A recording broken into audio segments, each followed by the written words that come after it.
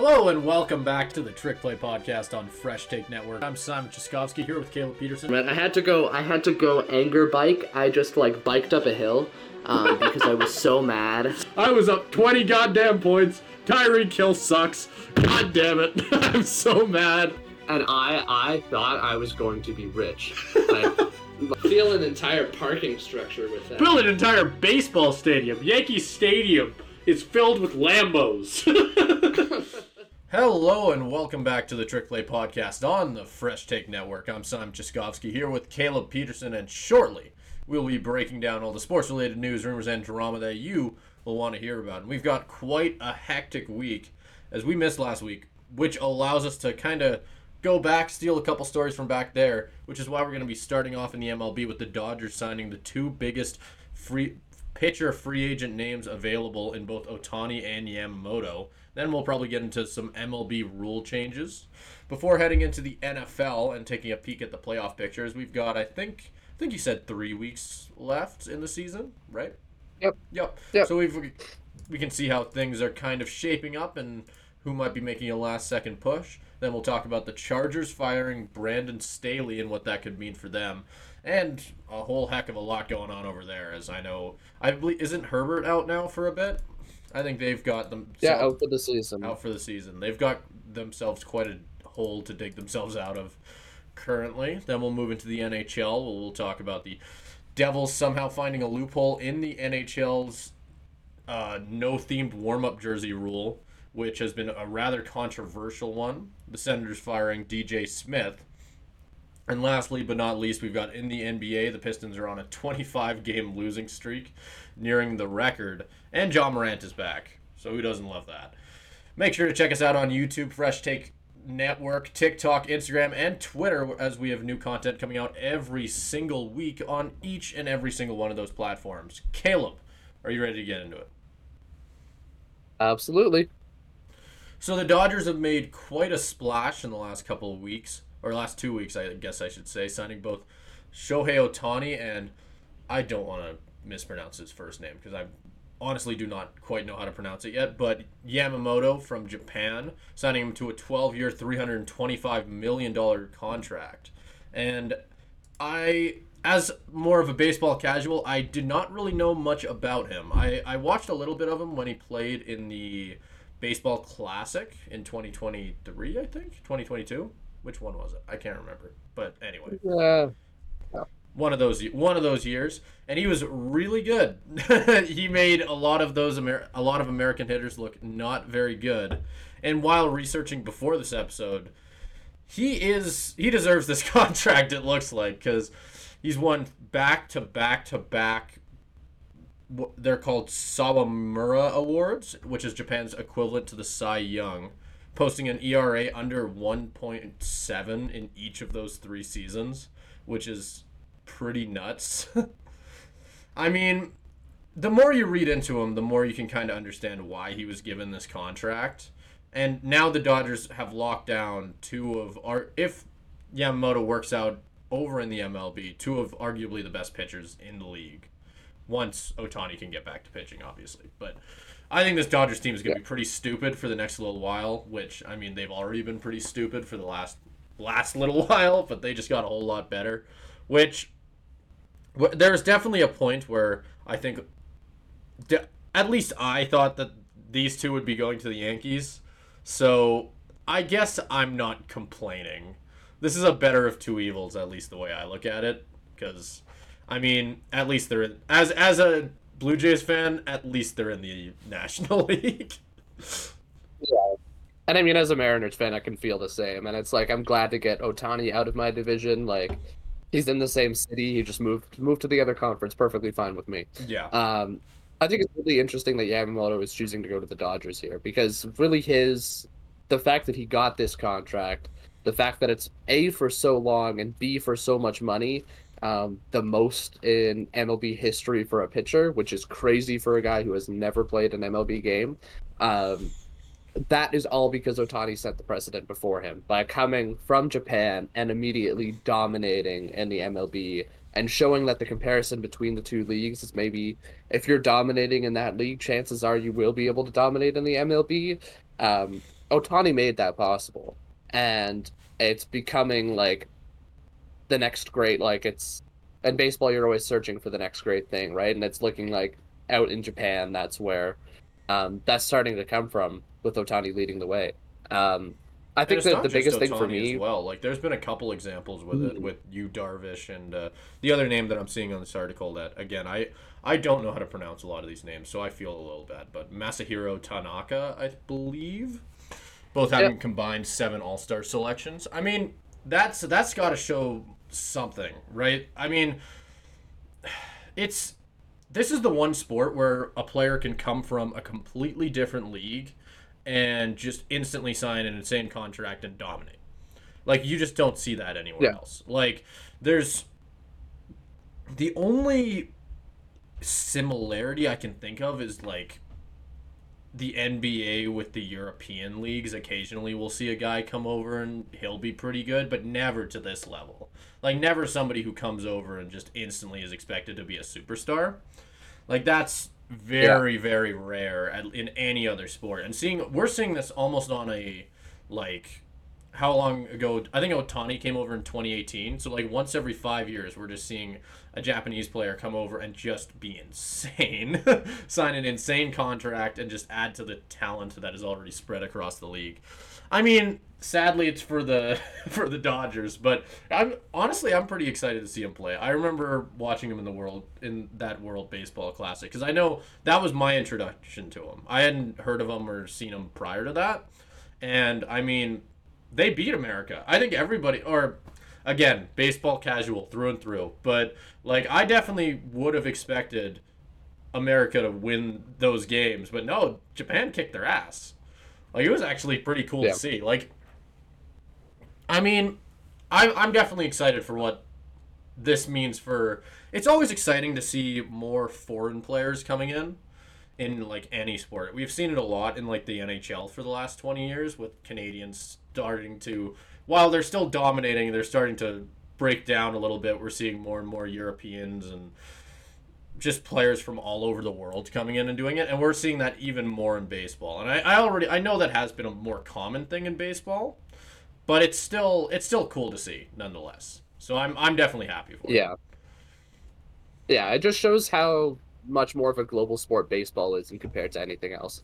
Like you're right, it really is unprecedented in any other sport. Because I mean, in basketball you see it sometimes where you get players like Luca or more recently like Wembanyama, they're coming in, and they're proven that they can like especially with Luca with the sustained success he's had with Wembanyama, obviously we'll see.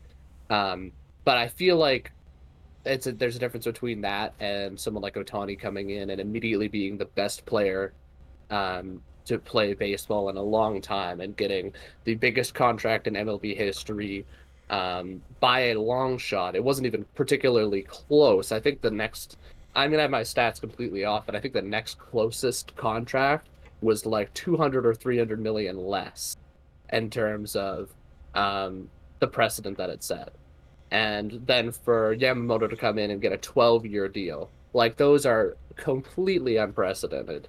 And no other sport is seeing that other than baseball, which I think is super cool. And if it's gonna give that World Baseball Classic, like you keep bringing it up as your introduction to Yamamoto, that is unbelievable. Like that event, I am not a baseball fan, because you're more of a casual baseball fan, Simon. I'm even more of a casual baseball Yeah, fan. I will check the Mariners scores on the Score app maybe a couple of times a week, I and I'll keep up with the probably news. But I probably watch maybe 30 like Blue Jays games a year. I kind of spread it out. yeah, But I mean, I still like to check I'll in every yeah. once in a while. I'm still sad. Actually, this is a good time to bring it up. I am very depressed about the fact that the Blue Jays didn't get Otani. That was so heartbreaking. Like, I this was They like just had to give you a little hope. They had to give you a little hope. I know, because the whole time I was thinking he's going to the Dodgers. Why would he choose the Blue Jays over the Dodgers? It doesn't make sense. And then the plane happened. Like, the whole plane thing happened. I was like, holy shit, we're gonna get Ohtani. And then, nope, it was Nope. just some guy from Shark Tank, and we're not getting Ohtani. But hey, we got a guy from Shark Tank. Lovely. I thought it was funny. Apparently, the guy who it was saying on Twitter after the game, it's like, "Oh yeah, I'm really sorry, I'm not Ohtani, but my Yeah. 6-year-old son throws a mean fastball if the Blue Jays are still interested." Love that. Love Hell that. yeah. Um, I think we'll take him at this point. yeah, We'll sign him to a yeah. No, 25-year contract. Let's make it work.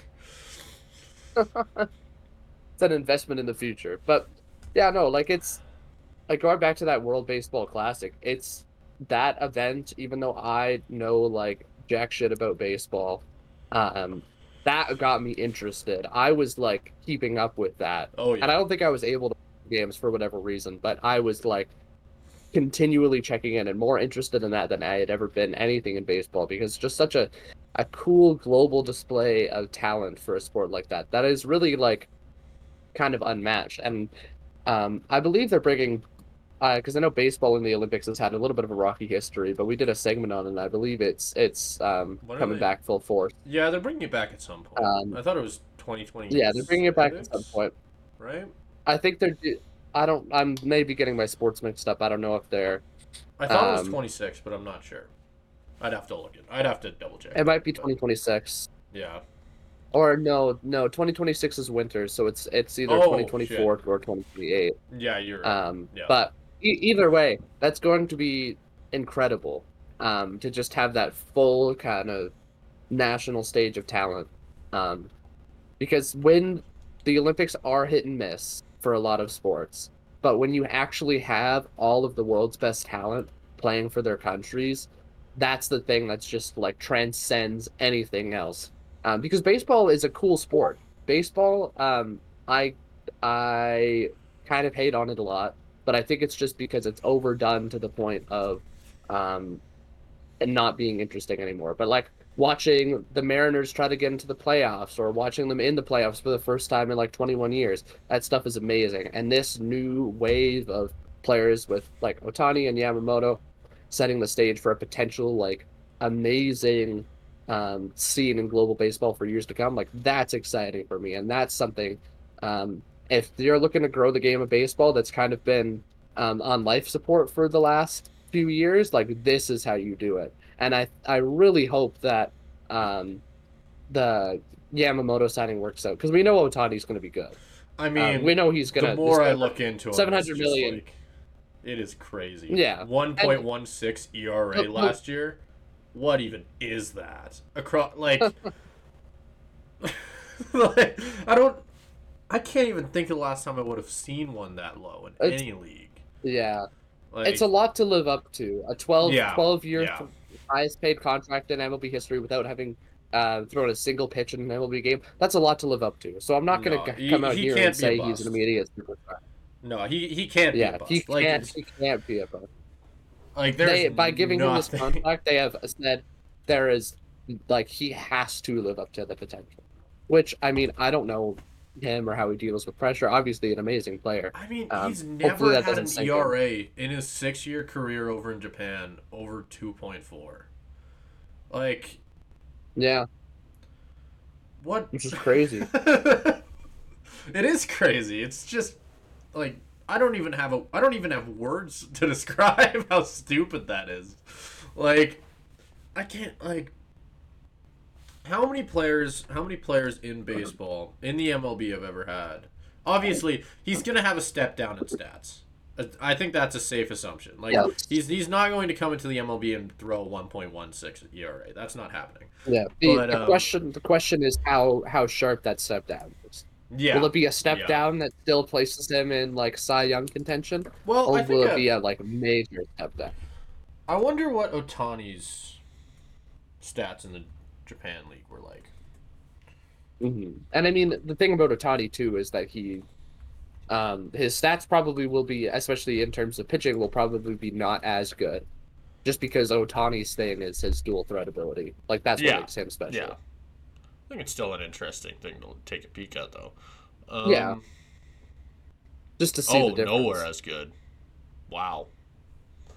In his last year, I'm trying to understand this. Um, no, it's still pretty impressive. but it's nowhere close. Like Hmm. I'm seeing a lot of like he had a lot of like 3.2, 3.42. He had a season at 1.86. 2015 2.24. Like still impressive, obviously, but when you go from looking at what Ohtani did to looking at Yamamoto's stats, it's not close. Yamamoto is like at least compared to what Ohtani was doing. To be fair, Ohtani was younger, but c- comparing them isn't very close.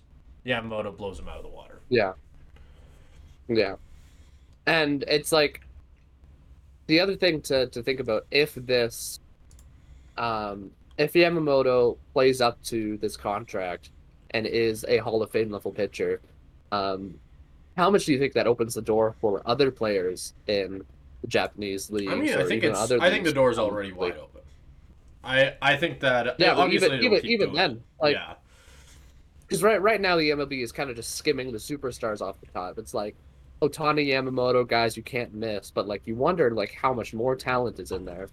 Um, Oh, I'm sure there is. because like yeah, because Yamamoto is playing at a significantly higher level than the rest of them. But even those like top 5%, like I'm sure they could compete in the MLB too. It's really interesting. It's really interesting. Um, yeah, The longer I look at the stat sheet, the more it just I seriously don't even know what to say about it. Like it's stupid. This yeah, if this guy can do anything remotely close to what he's got here, he's going to be insane in the MLB. That contract is going. He might be the highest paid pitcher in the MLB, but if he can get anywhere close to a 1.16, people are going to be calling him underpaid. Like, yeah. I That's the mean, thing with these long-term contracts, right? It's like it's a huge risk in terms of the bust potential, but if he lives up to like 70% of what he's being hyped as or what those stats are, then yeah, you're right. It's going to be an underpay. And yeah. with how long term it is. I mean like the one nitpick that people had on him that I'm reading about is that, and this should show you that how small of a nitpick on it because it's not even really that. It's very minor. Is that his fastball's only, and I emphasize only 95 miles per hour. Only. Oh, wow. I know. Wow, golly gee. I mean, yeah, literally in the article it says while 95 miles per hour alone won't blow anyone away. It's like Jesus. If he makes it work, he makes it work. I think that's quicker than a lot of pitchers in the MLB. A lot of elite ones as well. I Yep. don't think oh god, I just put my I don't think I could name one off the top of my head, but I'm going to make myself look dumb. Does Garrett Cole throw that fast of a fastball? I feel like he's one. I would assume so. 97. Whatever. I don't care. Point still stands. What's 2 miles per hour? He'll be fine. Like, Yeah. there's plenty of pitchers in the MLB who survive with 90 mile per hour. 95 will still kill. And from what I'm reading, he's got a killer curveball. Splitter was also really, really good in Japan. His cutter is what he uses the least, but still, he still throws it at 92 miles per hour. I mean, what else can you say about him? He's going to be good. Like, I don't know Yeah. if there's. Even with how. I don't know. Even with how, like. I don't know. I'm having a stroke. I'm tired. First segment of the day. Week off, whatever. We're getting back Yeah. into it, but yeah, he's gonna be good. I seriously, even with Yeah. how like mental pitching in baseball is, I seriously just don't. This guy's confidence has to be through the roof. Like this, I mean, he's got to just be ready. I don't think there is a player on earth more ready to go up to the MLB and just instantly dominate. Yeah, and I mean that's what they're saying with how Yeah, long they're paying him for. Paying him until what, 2035? I'm yeah. like we're gonna be in our 30s at that point when this contract expires, like Oh, yeah. to get perspective on how long that's gonna be. Yeah. But let's say that because how long was Otani's contract? Was Oh, Otani's was similarly it long. was I think it was similar. like I was maybe it 10. 12?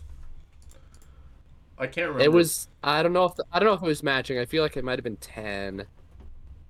Um, yeah, 10. 10. 10. That makes sense So though, let's because say Ohtani okay. is older. Yeah, of course. Yeah, but Um, I mean, another thing we can talk about as well is how they're like structuring his deal. I don't. Did you hear about that at all? yeah, Yeah, because of I mean, how they're they're going to be paying deferring most seven of it hundred, until after he leaves. pretty much. Yeah, like he's going to be only getting paid 2 million per year for the next 10 seasons. Like, I mean, yeah, the Dodgers are going to win everything. They're going to be rough. Like, I don't understand how that works. neither 'Cause I do mean, I know I. baseball doesn't have a salary cap, so it doesn't even really matter. I guess. Um, I guess. But I mean, he's gonna just get paid like 70 million, or not 70 million a season. It's oh no, it kind of is 70 million a season. It's close, I think. Like after his probably once he retires. I mean, it's a smart. It's honestly kind of smart on his part. Like I respect it a it is because lot. I mean Like it's so smart on his part because I mean he's going to be raking in that $2 million. Obviously, yeah, anybody's going to be fine with $2 million yeah, per no, year, that's gonna but you'll but live. he's also making stuff from well, he's a player. He's going to be making stuff from endorsements and jersey sales. Like there's going to be all sorts of Yeah, other income that he's getting, and then once he doesn't you have gotta that wonder anymore, how much now that's Otani when the makes real money kicks in. on like advertisements and stuff. Like he's got to be and sponsors. He's got to be making. He's I see easily him on making like ten the million. New Balance ads all the time. Yeah, Yeah. he's got to be making at least 10. Like with even without his contract. So I don't think he has to worry about money. He'll live. Nope. Nope. Okay, I'll kind of end. I think I'll end this segment with a question for you, Simon. Okay. So Otani's deal is 10 years, and Yamamoto, barring things going wrong or whatever, he's going to be there that entire time too. The next 10 years, how many World Series titles are the Dodgers going to win? Oh. Well, a lot. I mean, Yeah, they. I feel like we've been waiting for the Dodgers to really take over the MLB, and it hasn't really happened. I know they won one at some point in the last 5 years, but I don't. I mean, this is the best team they're going to have by far. Once Otani's healthy, this team's going to be ridiculous. I yeah. don't know if they win next year. So, No, yeah, I would. that's because he's not healthy yet. Well, I think Otani can hit, but I don't think he can pitch. I think that's what they He were can't saying. pitch. So, and whether that's an issue for the Dodgers have the depth to deal with it. Like they have the stupidest Yeah. like pitching thing ever, and Otani will still be an incredible hitter. So I don't even think that'll be too big of an issue for them. But I don't know. I just don't think it takes 1 year to get used to a new team, really. So I'd say they don't win this year, but they're probably ballpark probably four. I'd say they win four. Because Or yeah, I yeah, was thinking Otani's had some injury issues. Let's assume he goes out for a couple more seasons every once in a while, right? Like, yeah. yeah, four. I think four is a pretty safe number. But if in 10 years we're looking at it and they won half and they actually won five, I don't know if I'd be too surprised. They've got the stupidest team in baseball. It's not close. Yeah. It's set up to be the next dynasty. And I mean, it is tough to make projections this far out because you don't know what's going to happen. Yeah. And it's so like things can happen in the playoffs, especially when it's like only a 5 game series or whatever. Like stupid shit can happen. Um, I'd say 3 to 4 is pretty ballpark, which it feels like I'm lowballing them, Yeah. Yeah, that's the which weird thing, saying right? they're going to win 3 championships, that feels and it feels for any other team that's astronomical. Like Oh yeah. that is a dynasty. I would love for If two you win three championships with the Blue championships in Jays. 10 years. Yeah, like most teams don't get one in like 50 years. So to say that it feels like we're lowballing them, that's just how insane this team is going to be and how impactful this last week has been for the Dodgers. Has any baseball team ever had any I'll take it up another notch. Has any sports team ever had as good of a week as the Dodgers have had this last week? That's like, because you could take obviously winning championships, but like in terms of setting yourself up for the future, you've just signed the two hottest commodities in baseball for the next decade plus. I can't That has think of got to be anything. one of the best. That's got to be one of the best weeks a team has had in a long time. And I cannot imagine how ecstatic Dodgers fans are. And props, honestly, to Dodgers management and ownership for being Yeah. willing to spend this amount of money Well, to invest in your they've team. always been willing to spend that much, right? That's the Dodgers for you. Like Yeah, they and I they mean it's now because they're a big market, what's their budget look like now? but still, I'm it's curious. got to be through the roof. Like budget 2024. Um. Okay, that's with taxes, but we can ignore that. Dodgers are the highest, but only by $1 million. I don't know. Is this when was this? This was 3 hours ago. So Yeah, I mean, I they wonder how much Ohtani's weird contract situation factors into it. Yeah, so they are at 285 million. The Mets, who are in second, are at 284. And yeah, Hmm. actually, that's a good point with Otani's contract. Yeah, you have to. You That's a really good point. Actually, I wasn't even thinking about that. Like, how much does that actually impact it? What would their if he never changed it? What would their salary look like? Well, I It'd mean, it's be 70 million per year, so it would top them. So 350. let's assume that this is at 2 million. Yeah, Oh my god, it's insane. that is insane. Okay, well we can move on. I think Yep. we've talked about how good the Dodgers are going to be and how we're all going to have to cry a lot in the next 10 years. Enough. We can move on. We're going to talk about the NFL next.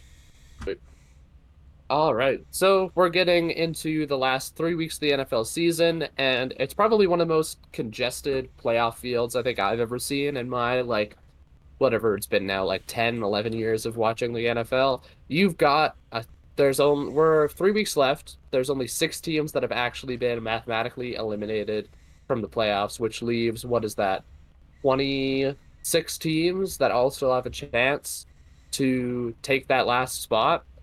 Um, and it's really interesting because there's a lot of teams that are kind of congealed with about the same record. I'll give the so four teams have clinched. We've got the Ravens, Niners, Cowboys, Eagles.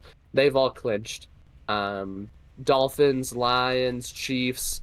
They haven't clinched yet, but their chance of making the playoffs is very high. Um, but the rest of these teams, it's all up in the air. So we'll just, I don't know how you want to do this, Simon, but I was thinking we could just go through all of the teams that are kind of on the fringe and kind of see what we think about their chances to make it. You want Yeah. to start in the AFC or NFC, Simon? What do you think? Oh. Hmm. I mean, AFC might be a bit more interesting just because there is only one team that's clinched. That's Yeah, pretty insane to me at this point. But there is quite a few who are very close. yeah. So okay, we'll start in the AFC, and we'll start so out of the teams that are still alive, there's a couple that are Raiders and Chargers are technically still alive, but their chances of actually doing anything with that are pretty slim.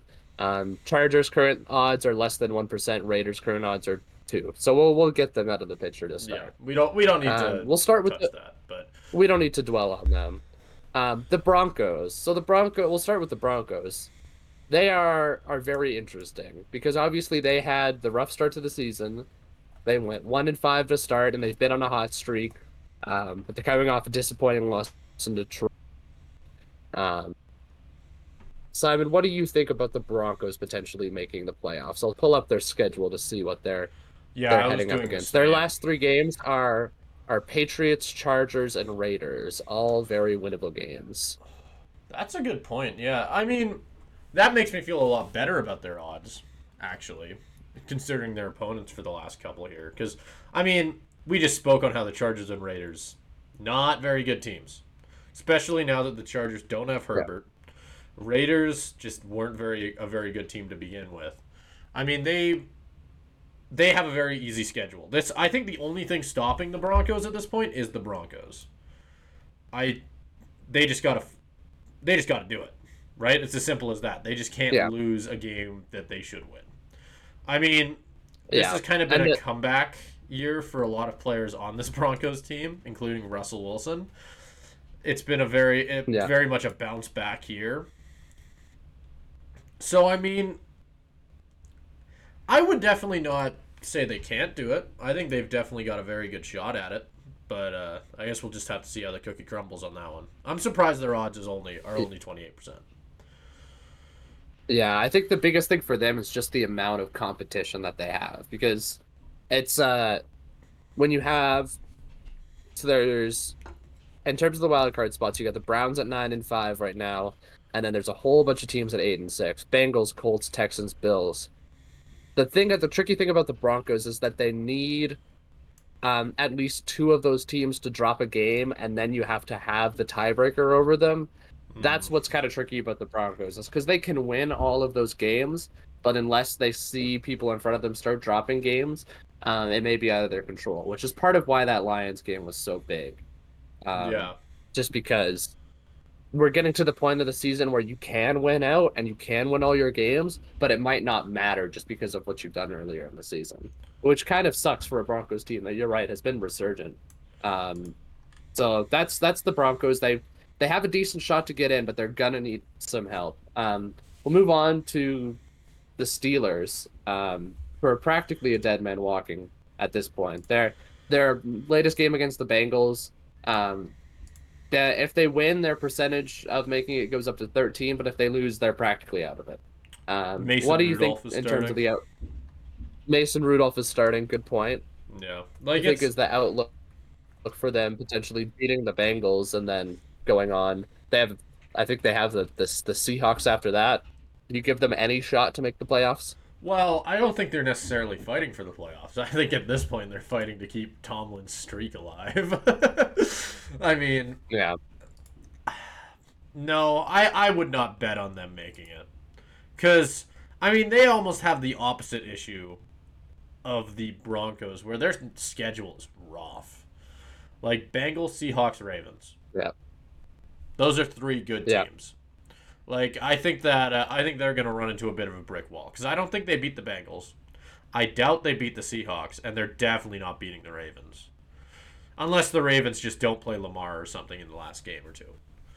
Because I mean they've already clinched, so like who knows what could happen Yeah. with that? I guess it could just be a last game fluke, but I don't think once we get to that game, I don't think it's gonna matter. No. And I think the biggest thing for the Steelers is I think they already had their chance. If you look back at their last three games, you talk about how rough their schedule is now. They had an Yeah, absolute cakewalk. They lost to the 2-10 Cardinals by 14 points, and then they lost in prime time to the 2-10 Patriots. You lost back to back to two-win teams. When I think if they won both those games, they're in a playoff spot.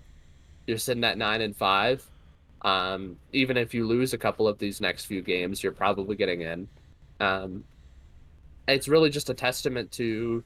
I think the Steelers team have been the biggest frauds. I think they're a lot worse than their 7-7 record says. Um, just because they've been squeaking by, finding ways to win. Mike Tomlin's putting them ahead. Um, I don't know. I don't even know. You're saying they're playing for their streak. I don't even think that is possible for them no, to I don't win either. two out of their next three games. Yeah, That's going to be rough. God, I wonder who would Um, have could have predicted at the beginning of the year that Tomlin's streak would end. People doubted me.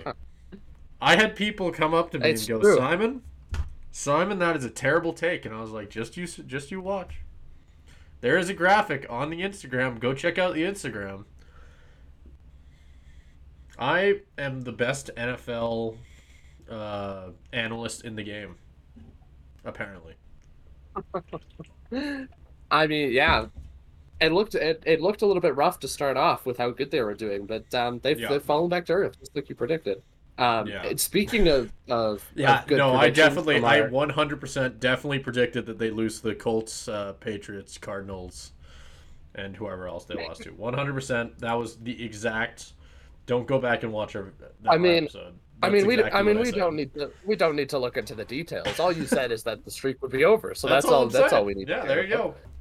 Um, Speaking of potentially good predictions from our AFC preview show, the Bills are currently sitting outside the playoff picture, which is something that I think you predicted that. this one Yeah. right here predicted at the start of the season. Not looking too great for me though, because I think the Yeah. Bills out of any of these teams have one of the best shots to make it. I mean, they've Um, got a they've had wild a they've got a wild probability right now. That's another one. This is a playoff game for them, basically.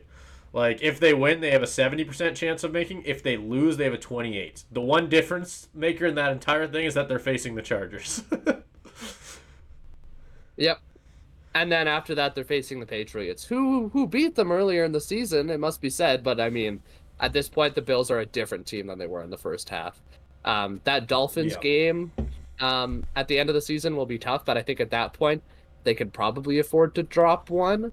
Um, yeah, it's gonna be fascinating. I think that they've looked significantly better in the last stretch of the year. They had a really rough stretch before, like after that Broncos loss, dropping games to like the Jaguars, Patriots, Bengals.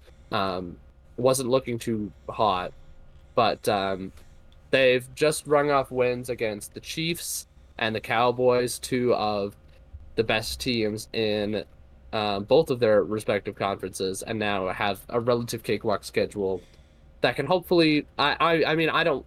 As much as I would like to say I was right, and that I predicted the Bills to miss the playoffs, I think they are one of the best seven teams in the conference. And I think if a team like the Colts or their, as much as I love the Bengals, even the Bengals get in ahead of them, that's going to make for less exciting football than if Josh Allen and a Bills team on the rise makes it in. Because as if they make it in as a seven seed, they might be the first seven seed ever to really make some noise because they are a good team. Yeah. No, that 8-6 record feels fake. I mean, they've since the start of the year, sure they've had a couple bumps in the road, but I think most people figured that the Bills would be one of the best teams in the AFC this year. And just like you said, they definitely are going to have a chance to show that once the playoffs actually come around. But that AFC is rough across the board. Like there's a lot of good teams there. So I mean, we'll just have to see what happens. I think it's going to be this is going to be a super exciting playoff, I think, cuz there are a lot of teams that could win it all this year. I think it'll be an interesting one, that's for sure. And I'm really hoping that teams like the Bills make it in because I do think there's some pretenders in the mix. I don't know how much a Gardner Minshew Colts team is actually going to make noise in the I playoffs or a love Joe talking about Flacco Gardner Browns Minshew's elite. team. I can't doubt him too much because I mean he's been playing the whole season and they're in a playoff spot right now, which is um more than I can say for my team. But yeah, no, like we'll get to we'll get to them later too. Gardner Another team Minshew, that's I think he's had a pretty good year. Yeah, like looking at his stats, honestly. he has a pretty good year. He has had a pretty good year. Like it's been impressive. Speaking of people who have had a pretty good year in the AFC South, CJ Stroud in the Houston Oh Texans, yeah. probably the biggest surprise of the year. I don't know if anybody saw this coming, even if you were the biggest Stroud supporter to start the year. They are 8-6. Just like you said about the Bills game, this is another one that's like basically a playoff game coming up against the Browns. If And they that's a lose tough their game. probability, that is a tough game. Their probability will drop to 32% if they lose and 74% if they win. Um, that's pretty stark. You I got I will say that I you think got to hope if CJ Stroud's back. yeah, I was gonna say I think if the Texans don't make it this year, I think if the NFL is rigging any games in their so-called script, I think it'll be these next couple ones. Because I think everyone involved just wants the Texans in. Like this has been such just like storybook season for this Texans team, just all across the board. That I think I don't know. I think it'd be really disappointing if they somehow didn't make it at this point. Yeah, it really would be because they've had quality wins against quality teams. They have weird moments where like they lose to the Panthers. What's up with that? Or they'll lose to the Jets, and make Zach Wilson look like a starting NFL quarterback. Um, they're an interesting team, but I think they're good enough to make noise in the playoffs. Um, again, beating teams like I think that they beat the Bengals with Joe Burrow, which is no small task. Beating the Broncos, keeping it close against the Jags. Um, Lots of good quality wins in there. Beating the Jags earlier in the season by 20 points, who I don't remember that. Um, they are a good, fun, interesting team. They've had the injury bug hit them a little bit. Stroud didn't play the last game with Case Keenum kind of keeping their season alive. But if he's back, that game against Cleveland, it'll definitely be one of the better games of the week. And I think the Browns are looking a little bit better because they have a game up, so they'll probably make it no matter what. But with Joe Flacco at quarterback, you don't really know. That could just be a straight up playoff game in terms of who's getting in and who's not. Yeah. Um, Or Joe another, Flacco we'll goes move all the on way to. and wins his second Super Bowl. It's not entirely out of the realm of possibility. Wouldn't that be Um, just lovely? oh yeah. Um, we'll move on to who we were talking about earlier with Gardner Minshew and the Colts. Yeah. Probably one of the biggest surprises of another one of the biggest surprises of the year. I'd argue a bigger surprise. Especially Like, I can yeah, definitely especially say when when Anthony Richardson went down, I thought this Colts team would be dead in the water. yeah, because who would have thought that with somebody like Gardner Minshew they could pull anything like this off? But they've been such a gritty team. They've Yeah. been staying in games And they've and got a just fairly good pulling. roster. Like that's something that not a lot of people Mhm. talked about at the beginning of the year. Like they have a lot of very skilled players. I don't think it should be as surprising as it kind of was to see Gardner Minshew, who's kind of just a field man. Like he can just go out there and just like use what he's got and he's gonna make it work. Like I think Mhm. this is I don't know. I don't think it should be as surprising as it is. Is kind of what I'm saying. Like they're just Yeah. making Uh, making it work with what they've been given. and a lot of it is coaching too, with Yeah, that's it. Shane Steichen coming in. Because you're right, they do have a talented roster, but this is also pretty much the same roster that Frank Reich had last year, and they kind of um, fell off extremely hard at the end of the year last year. So for Shane Steichen to come in and elevate this team without that kind of franchise quarterback that they had for the first few games, it's been extremely impressive. Looking at this, they've won 5 out of their last 6. Not all of them were world beaters kind of opponents, but um, all still quality wins. Some against teams that are in playoff position right now, like the Bucks or the Steelers. Um, yeah, no, it's going to be interesting. The next 3 games are relatively easy. They've got the Raiders, the Falcons, and then they've got the Texans game at the end of the year that'll probably decide who makes the playoffs and who doesn't. Um, Going to be really interesting to see how this plays out for the Colts down the stretch. We'll move on to another team that is surprising, perhaps for the not for the reasons that you might think. The Bengals, who obviously, I mean, the Bengals were my Super Bowl pick at the start of the year, so it's not like it's surprising that they're here. But for them to be there with Jake Browning is kind of the surprising factor. I don't know if you've watched any Jake Browning football recently, Simon, but You know? they've looked pretty good, and it doesn't seem like they've taken that much of a step back from Burrow, which is surprising to say the least. Yeah, no, I can't say I have because I have not had a lot of time to watch a lot of NFL, but I have heard about it. I think that it is insanely impressive that what he's been able to go out there and do. And if he can keep it up, I mean, sky's seriously the limits with this Bengals team. At least in my opinion, I think that they can go far. It's just whether I don't know when you're playing with a quarterback as inexperienced as Browning is, at least in this position. I think that it is going to be pretty interesting to say the least to see what ends up happening. Yeah, and he's proven himself time and time again since he's come in the lineup. And he's gonna have to keep doing because it. he's gonna have to keep doing it, especially with how I mean how many teams we've gone through already in the AFC. Like you can tell, this is a crowded field. Um, but you've got teams in his. I believe he started 4 games, lost to the Steelers to start, but since then he's rattled off wins against 3 teams, all of which are currently in the playoffs: Jaguars in overtime, Bengals by 20 points, Vikings in overtime. Those are good quality wins. And it's a tough schedule for the Bengals. This is probably their biggest hurdle. They play the Steelers, which is probably a win. That's a win. But they're still technically in playoff contention. Um, but then they've got the Chiefs and the Browns to finish the season. Ooh, that's rough. I think if they can pull off one or both of those games, then my camera goes falling to the ground. I think if they can pull off one or both of those games, they're in. No, I don't disagree. I think it's a similar. They're in a pretty interesting spot where it is completely surrounding Jake Browning. That's the story, right? It's you like I said, he's gonna have to keep proving himself. Can he win in this position? Can he win in that position? Can he win in the playoffs? That is going to be the story for the Bengals for the rest of the season. Like I think, and if he can prove everyone wrong, like it's with the type of season that he's had.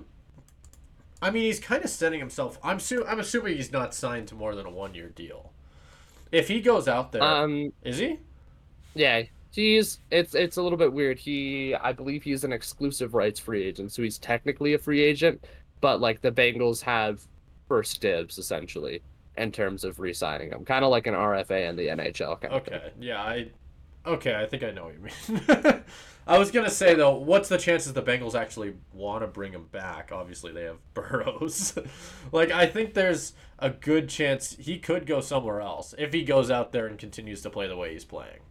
So yeah. I think he's playing for a contract right now or a future contract. I don't know where that would be and what that would necessarily mean, but I think if he can keep it up, he's making a career for himself this season. So I think.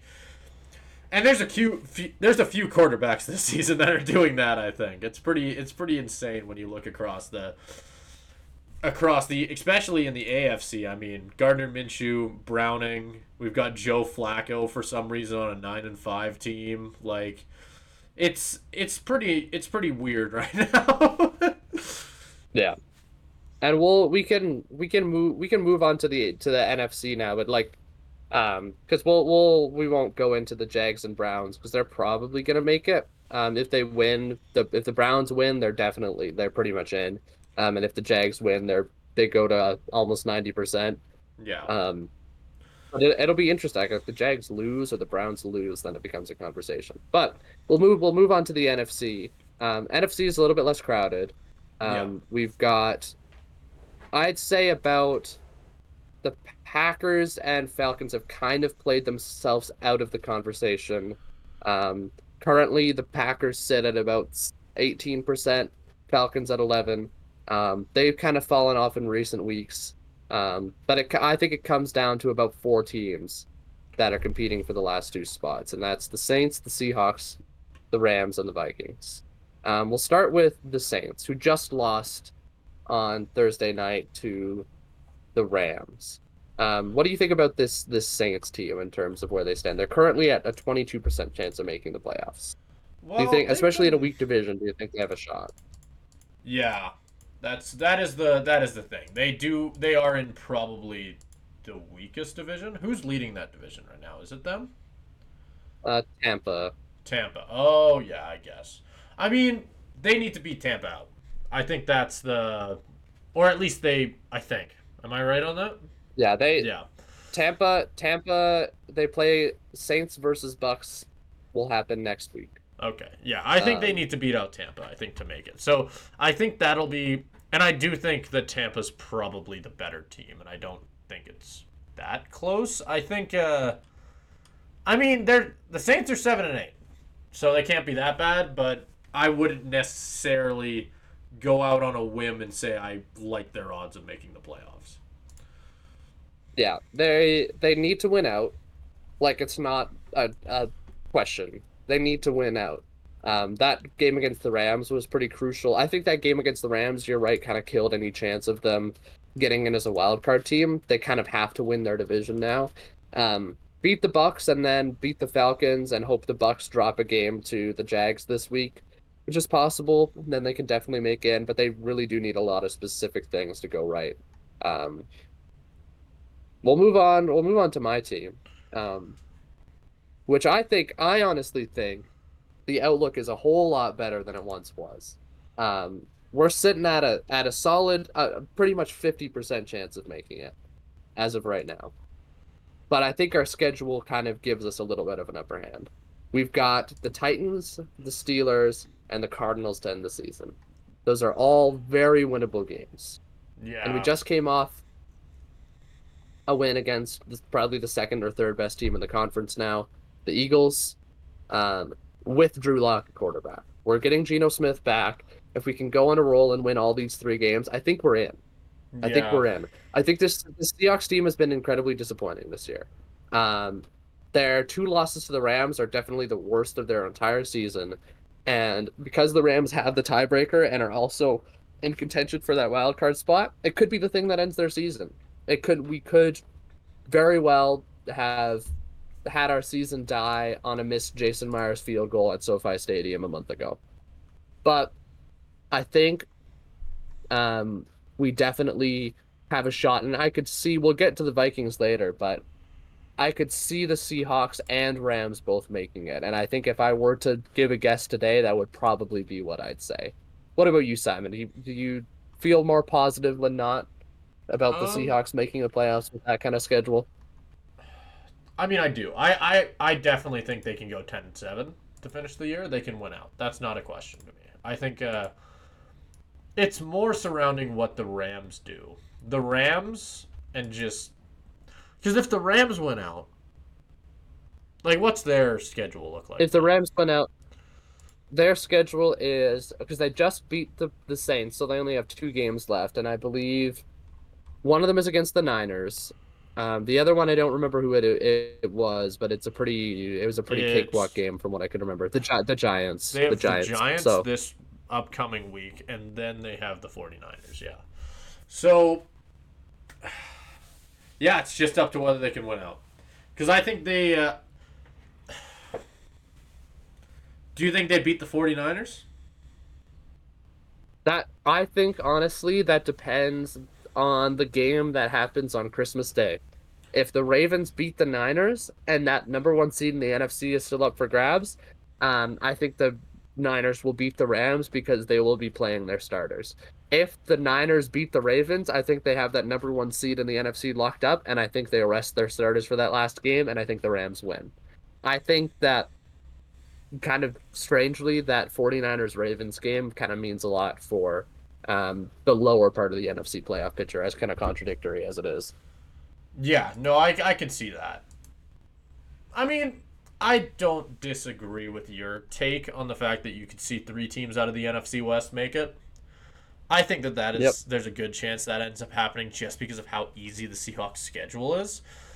But I mean, like you mentioned, this team has been disappointing. What's the odds that they just lose a game they should have won? Like, what's the odds they just drop one of these games and that's it? Because it's definitely a possibility, and I could see it happening, which is the scary part. Yeah. I do think they still have a chance to get in, even if that does happen, because of the team that we can talk about next, the Vikings. So out of the 3, because we've talked about the Saints, I think they definitely still have a shot to make it in as a wild card if they win out, but it's mostly they're contending for the division. So it's really 3 teams that have a shot to take the final 2 wildcard spots. So someone's going to be the odd one out.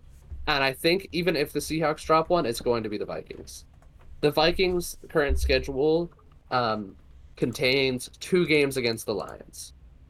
They have to play the Lions twice. That's rough. The chances that they will sweep the Lions is very low. So even if the Rams win out or they drop one against the Niners and the Seahawks also drop one, so the Rams are above the Seahawks, I think the Seahawks will beat out the Vikings just because of how tough that schedule is. Because the other game the Vikings have is against the Packers. Not a cakewalk. Not a cakewalk at all. Yeah, So I don't know. that's kind of where it's sitting. It looks to me the NFC playoff picture looks a lot clearer than the AFC one does. The AFC one, you have about 7 or 8 teams that can fit the final 2 spots. In the NFC, it's about 3 to 4, and I think the Vikings are currently looking really rough unless they can turn it on in the last little bit. But if they can turn it on, then they control their own destiny. If they win all three, they're in. Yep. They're in. No, I don't think I have much to add on to that. I pretty much agree with you. I think that the chances of them beating Detroit twice is rough. I think that there's a better chance Detroit sweeps them than the Vikings sweeping Detroit. I think so. I don't know. I don't necessarily like their odds, but like you said, yeah, they can do it. If they somehow pull something out of their ass, they can do it. So Yeah. Which I'm really hoping they don't, frankly. I was so happy that the Bengals won that game against the Vikings. Like that was a great game. I loved every second of that. But um I think that's about it for the NFL playoff picture. I mean, there's some other team like we could talk about the Bucks, but I think they've got a pretty clear shot at winning that division. Otherwise, I think it's pretty much set. But it's going to be a very interesting last 3 weeks, like definitely. And thankfully, I don't have any more school or anything to restrain me from being that's a true. degenerate and sitting on my couch for 9 hours and watching Red Zone. Like this is the perfect this is the most wonderful time of the year, and not because of Christmas, but because of NFL football. Thank you, Mr. Goodell. You truly bring the Christmas spirit with you wherever you go. Okay, so moving into the NHL, we've got the firing of DJ Smith by the Ottawa Senators, who are currently sitting tied for last in the East. I'm not sure where they are compared to some teams in the West. Not quite. The West is a little worse. But still, compared to what we all thought the Ottawa Senators would be prior to this season, it's been a rough go for them because they've got a lot of talent on the roster. They just haven't been able to figure it out. They've had a couple injuries. Like it's been a rough. It's certainly been rough for the last little bit, and it's ended off by them firing DJ Smith. He's gone. They're gonna have to try something completely new to try and revamp things. I mean, I just don't know. I don't know if I have an answer. Like it's what else would you add to this Ottawa Senators team to really improve them? It would be my question, I Yeah, guess. it's so tough because they've had such high expectations, and I mean DJ Smith's been there for a while. Like he was one of the longest tenured um, head coaches before he got fired this last week, Yeah. and it sucks because it I feel like every going into every season, going into this season, it always seemed like the Senators are doing something good. They're building something good. Ever since they got Brady Kachuk, it's like this team has potential, but they've never paid that off. And they They've never are paid that off. like Shane Pinto is out, Thomas Shabbat. Like this defense looks rough without Shabbat. I won't even lie to you. Yeah, Like Sanderson's yeah. fine, Chitrin's pretty good. Like Hamannik, legendary Flames trade that made no sense. I mean, what really can you say about it? It's not incredible. Like, but it's just weird that they're not winning because their top Yeah. six is really good. Like it's just it seems very strange because when I look at this team, I think playoffs. Maybe not a high playoffs, but I think like they could make it in the back end maybe as a wild card. Like they could, like I don't know. It's very strange to me that they are in the position that they are. I think they should be a lot better, and I don't And really it's have an like answer. no, and I mean, I don't even know if coaching was the issue. I mean, I guess at this point it's the only thing you can point to and say like this roster should be better than its record. It has to be the coach. But I mean, like everything you hear about DJ Smith, like this guy is beloved in the Ottawa locker room. Like it's not like a Mike Babcock situation where he is like actively a cancer in the locker room and is making the team worse. DJ Smith has not been that. There's a reason he's stuck around as long as he has. And it's because the players love him and they genuinely think he makes them a lot better. Um, but I guess when you're at this point where you've been poised to break out as a playoff contender for like 3 to 4 seasons, and you're still sitting in the bottom half of the Eastern Conference, it's like something has to change.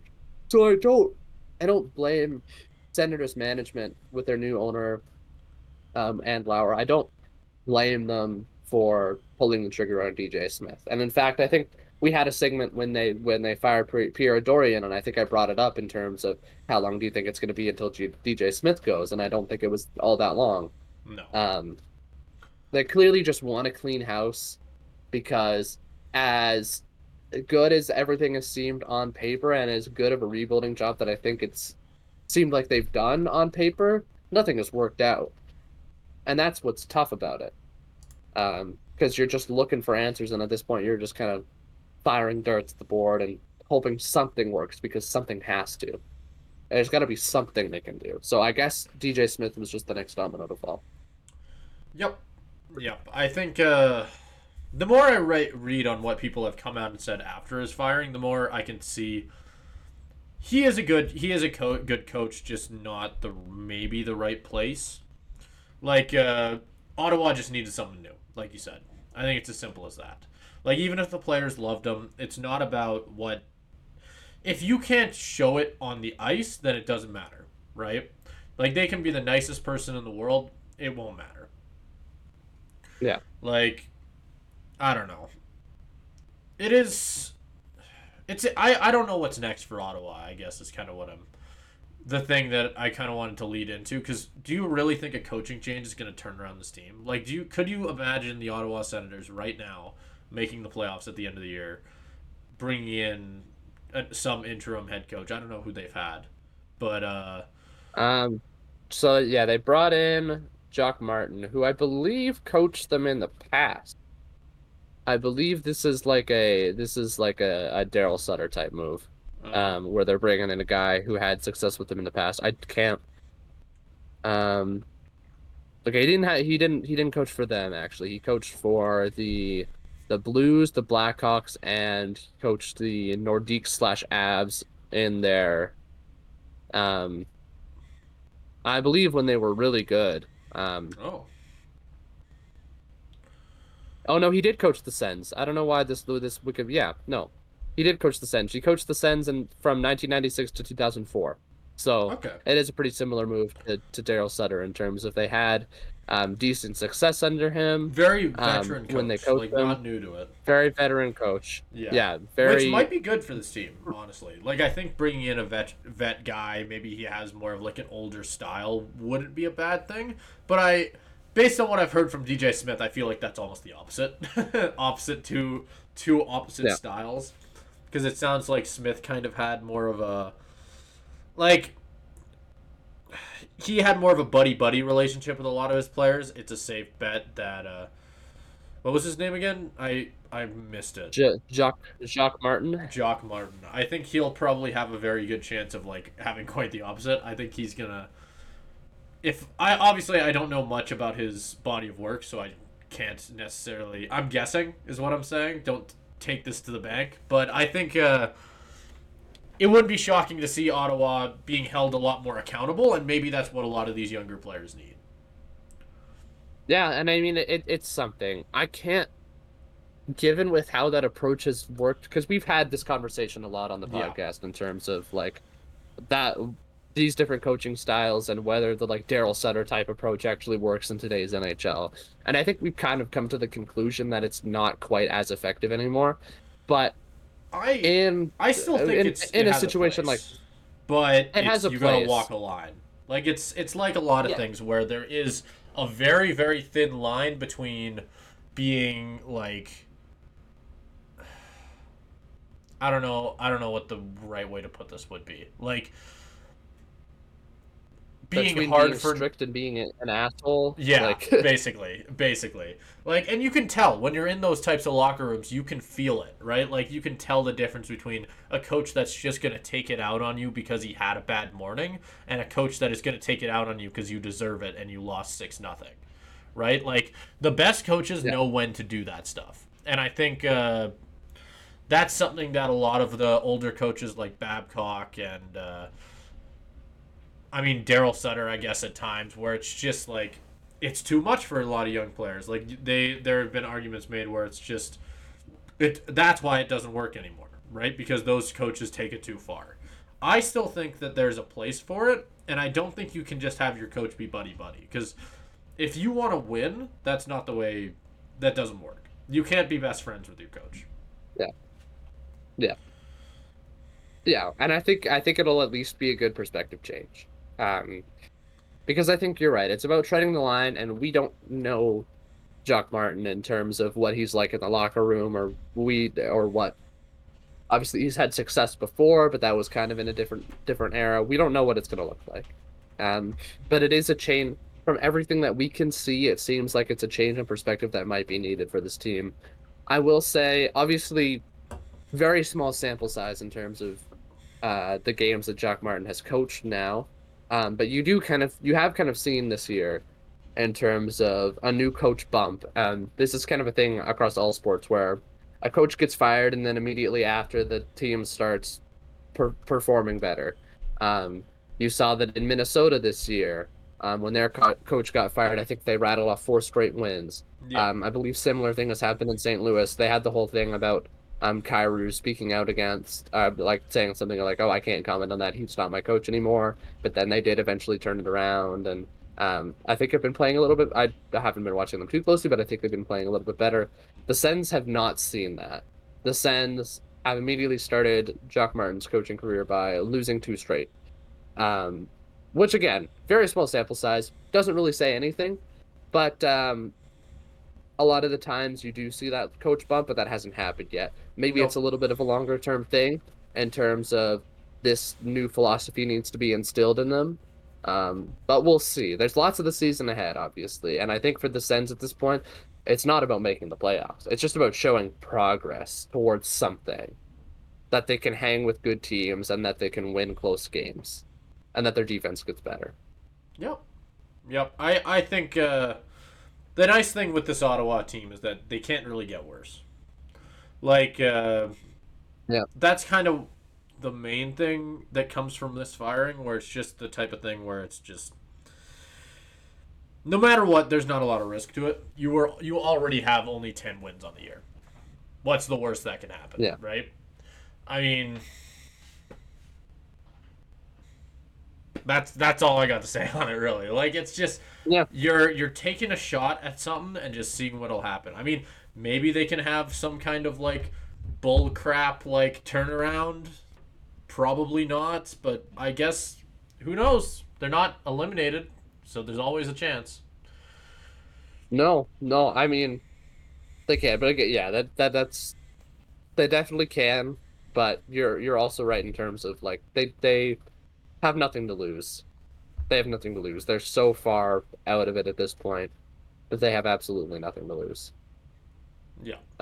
Which is crazy. Like We both the thought that they would be expectations that were very on them at good. the start of the year. Yeah. So as much as I can kind of nitpick the firing of it, like I at this point, because normally I don't like this in terms of firing a beloved coach like halfway through the season, and when you have a good roster, I'd normally say patience, patience, patience. But this is not just a this season issue. No.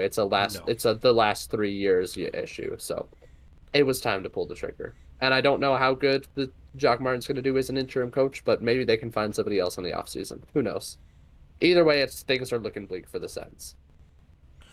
So the biggest story in the NBA is the Pistons are approaching history. They have not been a good basketball team for a long time, but this is probably a new low for the franchise. They have currently, with a loss to the Jazz, who haven't been that great, it was a chance for them to win a game. But they lost to the Jazz yesterday, 119 to 111, and that meant the 25th straight loss for this Detroit Pistons team. The all-time record for most losses in a row in NBA history is 28. So they dropped 3 more games and they have the record. They have good young talent. They have Cade Cunningham. They have Jaden Ivey. They have Asar Thompson, who they picked up in this year's draft, who's been playing pretty well. But Simon, you look at these next 3 games, 2 against the Nets, 1 against the Celtics. Do you see them picking up any wins in those? What's wrong with this Pistons team? Oh, that's a hard question to answer. I don't know if I have an answer for that, but I don't know if I do. They've lost to a lot worse, and I mean the Nets are pretty good. The Celtics are really good. It's gonna be tough. They've got an uphill battle for them, but I mean, Christmas miracle. They could do it. Who knows?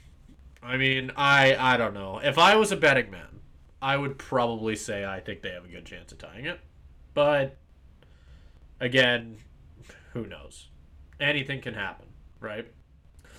So I guess we'll just have to Yeah. find out. But And the game that they will have to potentially beat the record will be against Canada's own Toronto Raptors, yeah, the which is not Raptors have a not been bad.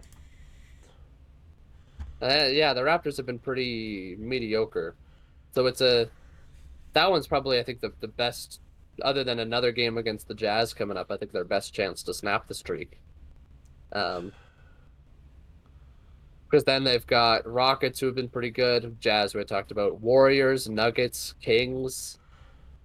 It's not looking good. How is this team 2-26? Like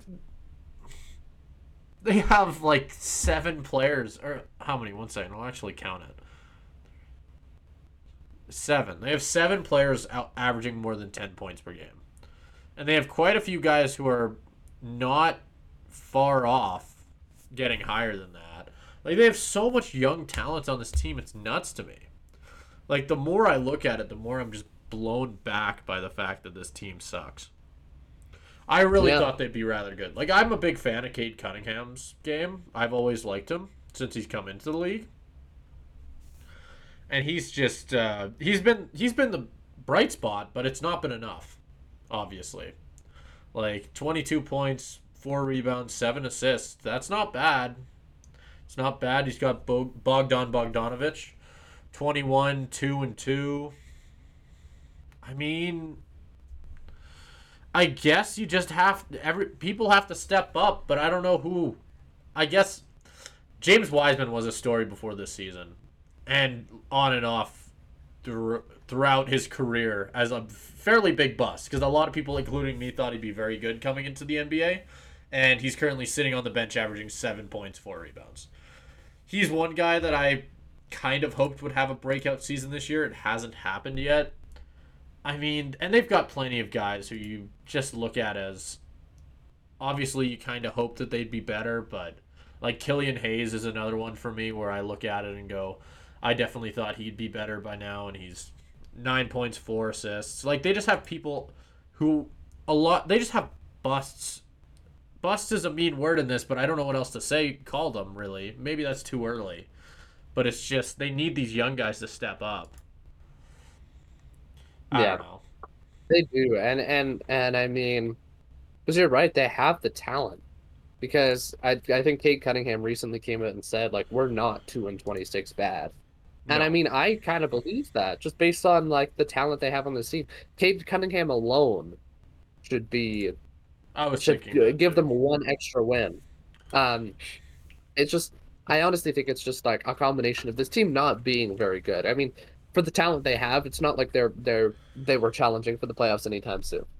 Um, but it also is, I think, just significant terrible luck in terms of losing this many games. They Yeah. started off the season with a winning record because I mean, they started off 2-1, and then just since then it's just been awful again and again and again and again. 2-26 is the worst schedule I think I've seen in my lifetime of watching basketball. Like, Yeah, holy smokes, that's bad. it reminds you of the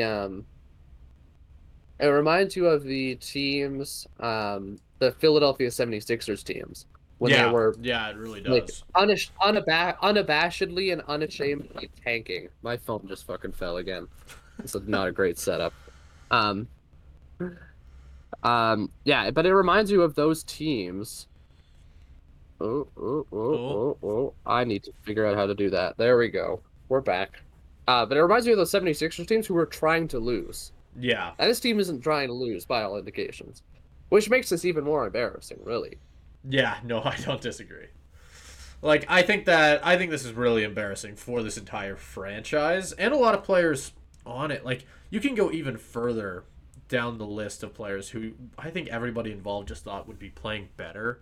Marvin Bagley is another one that sticks out to me, where he was a second overall pick, I believe, in 2018, and I mean, 10 points per game, 5 rebounds. I personally would have expected more from him at this point in his career, but I guess Yeah, not. I don't know. This team should be a lot better. It's really disappointing because I they have really so should much be. young talent that at least I definitely would have hoped would be working out for them a lot better than it is, but it's just not. They haven't been able to make it work. Is that Kevin Knox that I see there? Yeah, another player that I think a lot of people thought would be a lot better. Like Yeah, they've got so many players on their roster that just this is probably the most busts on a roster I've ever seen. Like it is pretty nuts when you look at it like that. They just need more. yeah. And it's kind of just like the going gets worse for a team that's already had a pretty rough last almost like 15 years. Yeah. Since 2000, the 2009 2010 season, can you guess how many times they've made the playoffs? In that whatever how many years that is. Well, It's like the Drummond teams weren't almost 50. bad, but I can't remember if they were a playoff team. I'd guess twice. Perfect, right on the money. Yeah. And in both of those, they lost in the first round, Yeah. and they weren't very good to begin with. The two seasons they made it, they had records of 44 and 38 and 41 and 41, so barely above 500. What years were This that? team Were has those not been both good for a while. the drum? 2015, 2016, Yeah. and then 2018, 2019. Oh, really? Was that'd be Yeah, after Drummond? No. No, that wouldn't be. Drummond was still there at that point. But yeah, yeah, at the very least since Drummond left, this team has been terrible. Which is weird to yeah. say, Well, especially considering since how bad, or not bad, but not as good Drummond has been since he left. So it's just, and for everyone involved, it hasn't been working out. yeah, and I mean to your point, since that season, um, with the impact of Drummond, they have gotten above 20 wins in a season only once in 2021, 2022, and they only did that by 3 games. And 20 they're wins, not 20 using the wins, picks. 23 They're not wins, using the picks 17 very wins. well. No. Like Kate Cunningham, Other obviously than that maybe one Cade worked out pretty Cunningham. damn well, but I mean everybody knew he was going first overall, so whoop de doo. The Yeah. rest of them have not been very good. Like there's a point when I Yeah. thought like I'm pretty sure it was Edwards that got taken above Wiseman, and I thought that was dumb. I thought Wiseman should have gone first overall that year, I think. Which should show the hype that he In originally had. hindsight. Yeah, Yeah. in hindsight, it's not anywhere close to that, right? But it's just, I don't even know with this team. I don't have an answer for you. I think it's a whole. I think you need to, if things don't improve at all, you need to do a full rehaul completely, because it's not going to get better. Like Yeah. And you need to help out I Cunningham. think you're right. And I think a couple things. I think first, just to kind of bring up the comparison you made to the 76ers earlier, they are the team that holds the record with 28 Yeah, straight, and they also I hold the believe that. second spot with 26 straight. So they're reaching that level. In terms of what you said about blowing it up, we kind of talked before the podcast about Monty Williams, Yeah, current coach of the Pistons, who I might have to double check myself, but I believe he's the highest paid coach in the NBA after his success with the Suns, bringing him in to hopefully change some things. Do you It's think worked out pretty well. that? Yeah. Do you think at this point you can fire him?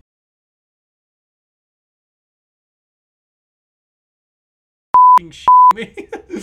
Like, that should never happen. Like, that. I don't know.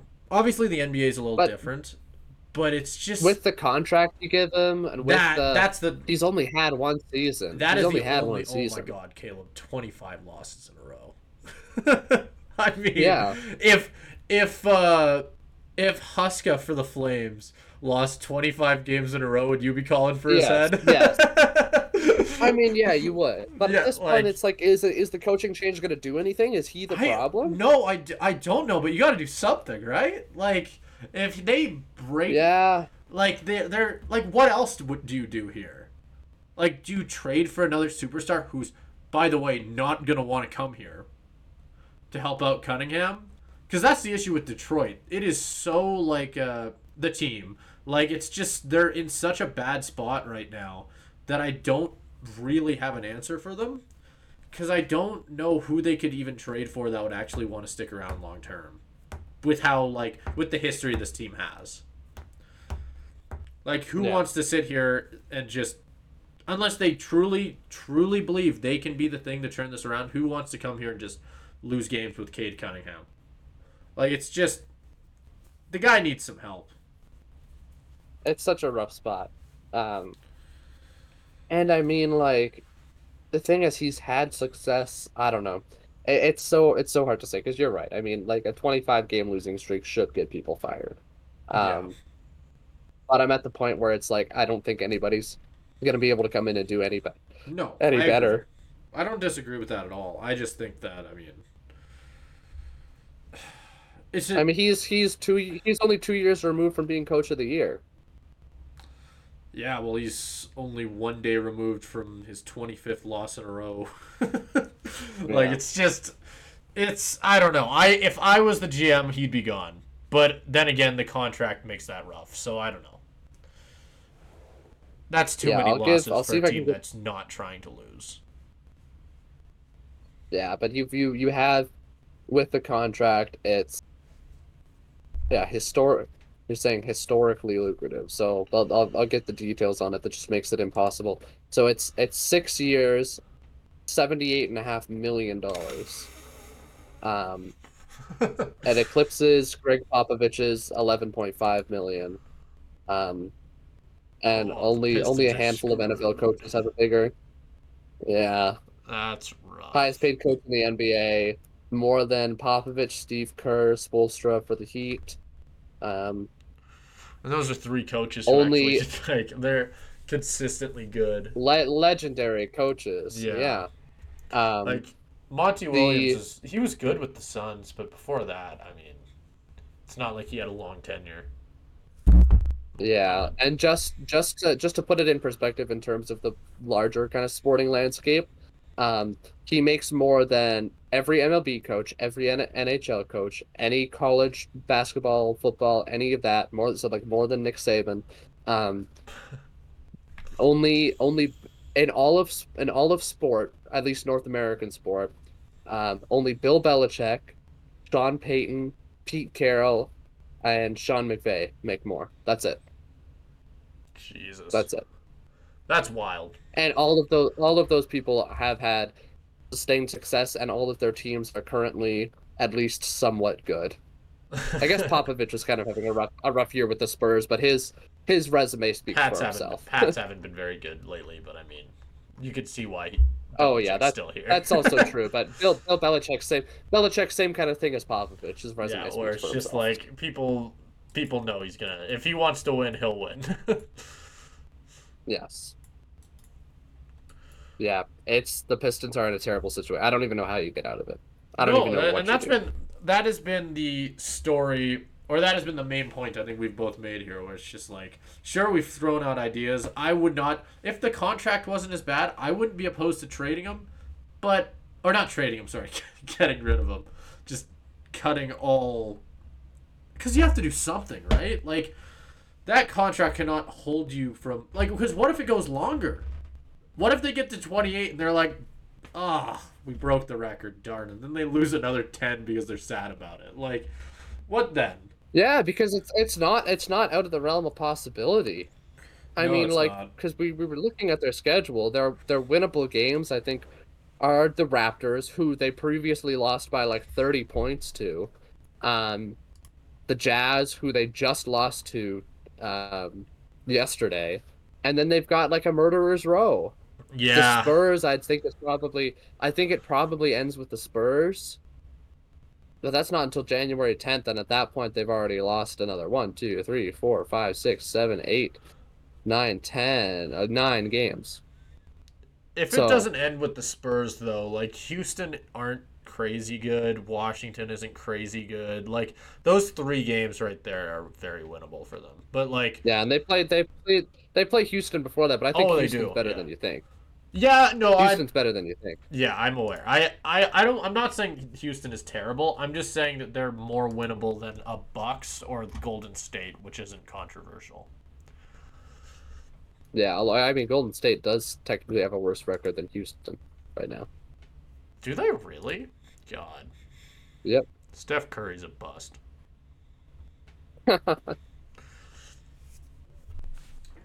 think that's the ultimate takeaway from this segment. Steph Curry's a bust. Yeah, take it to the house.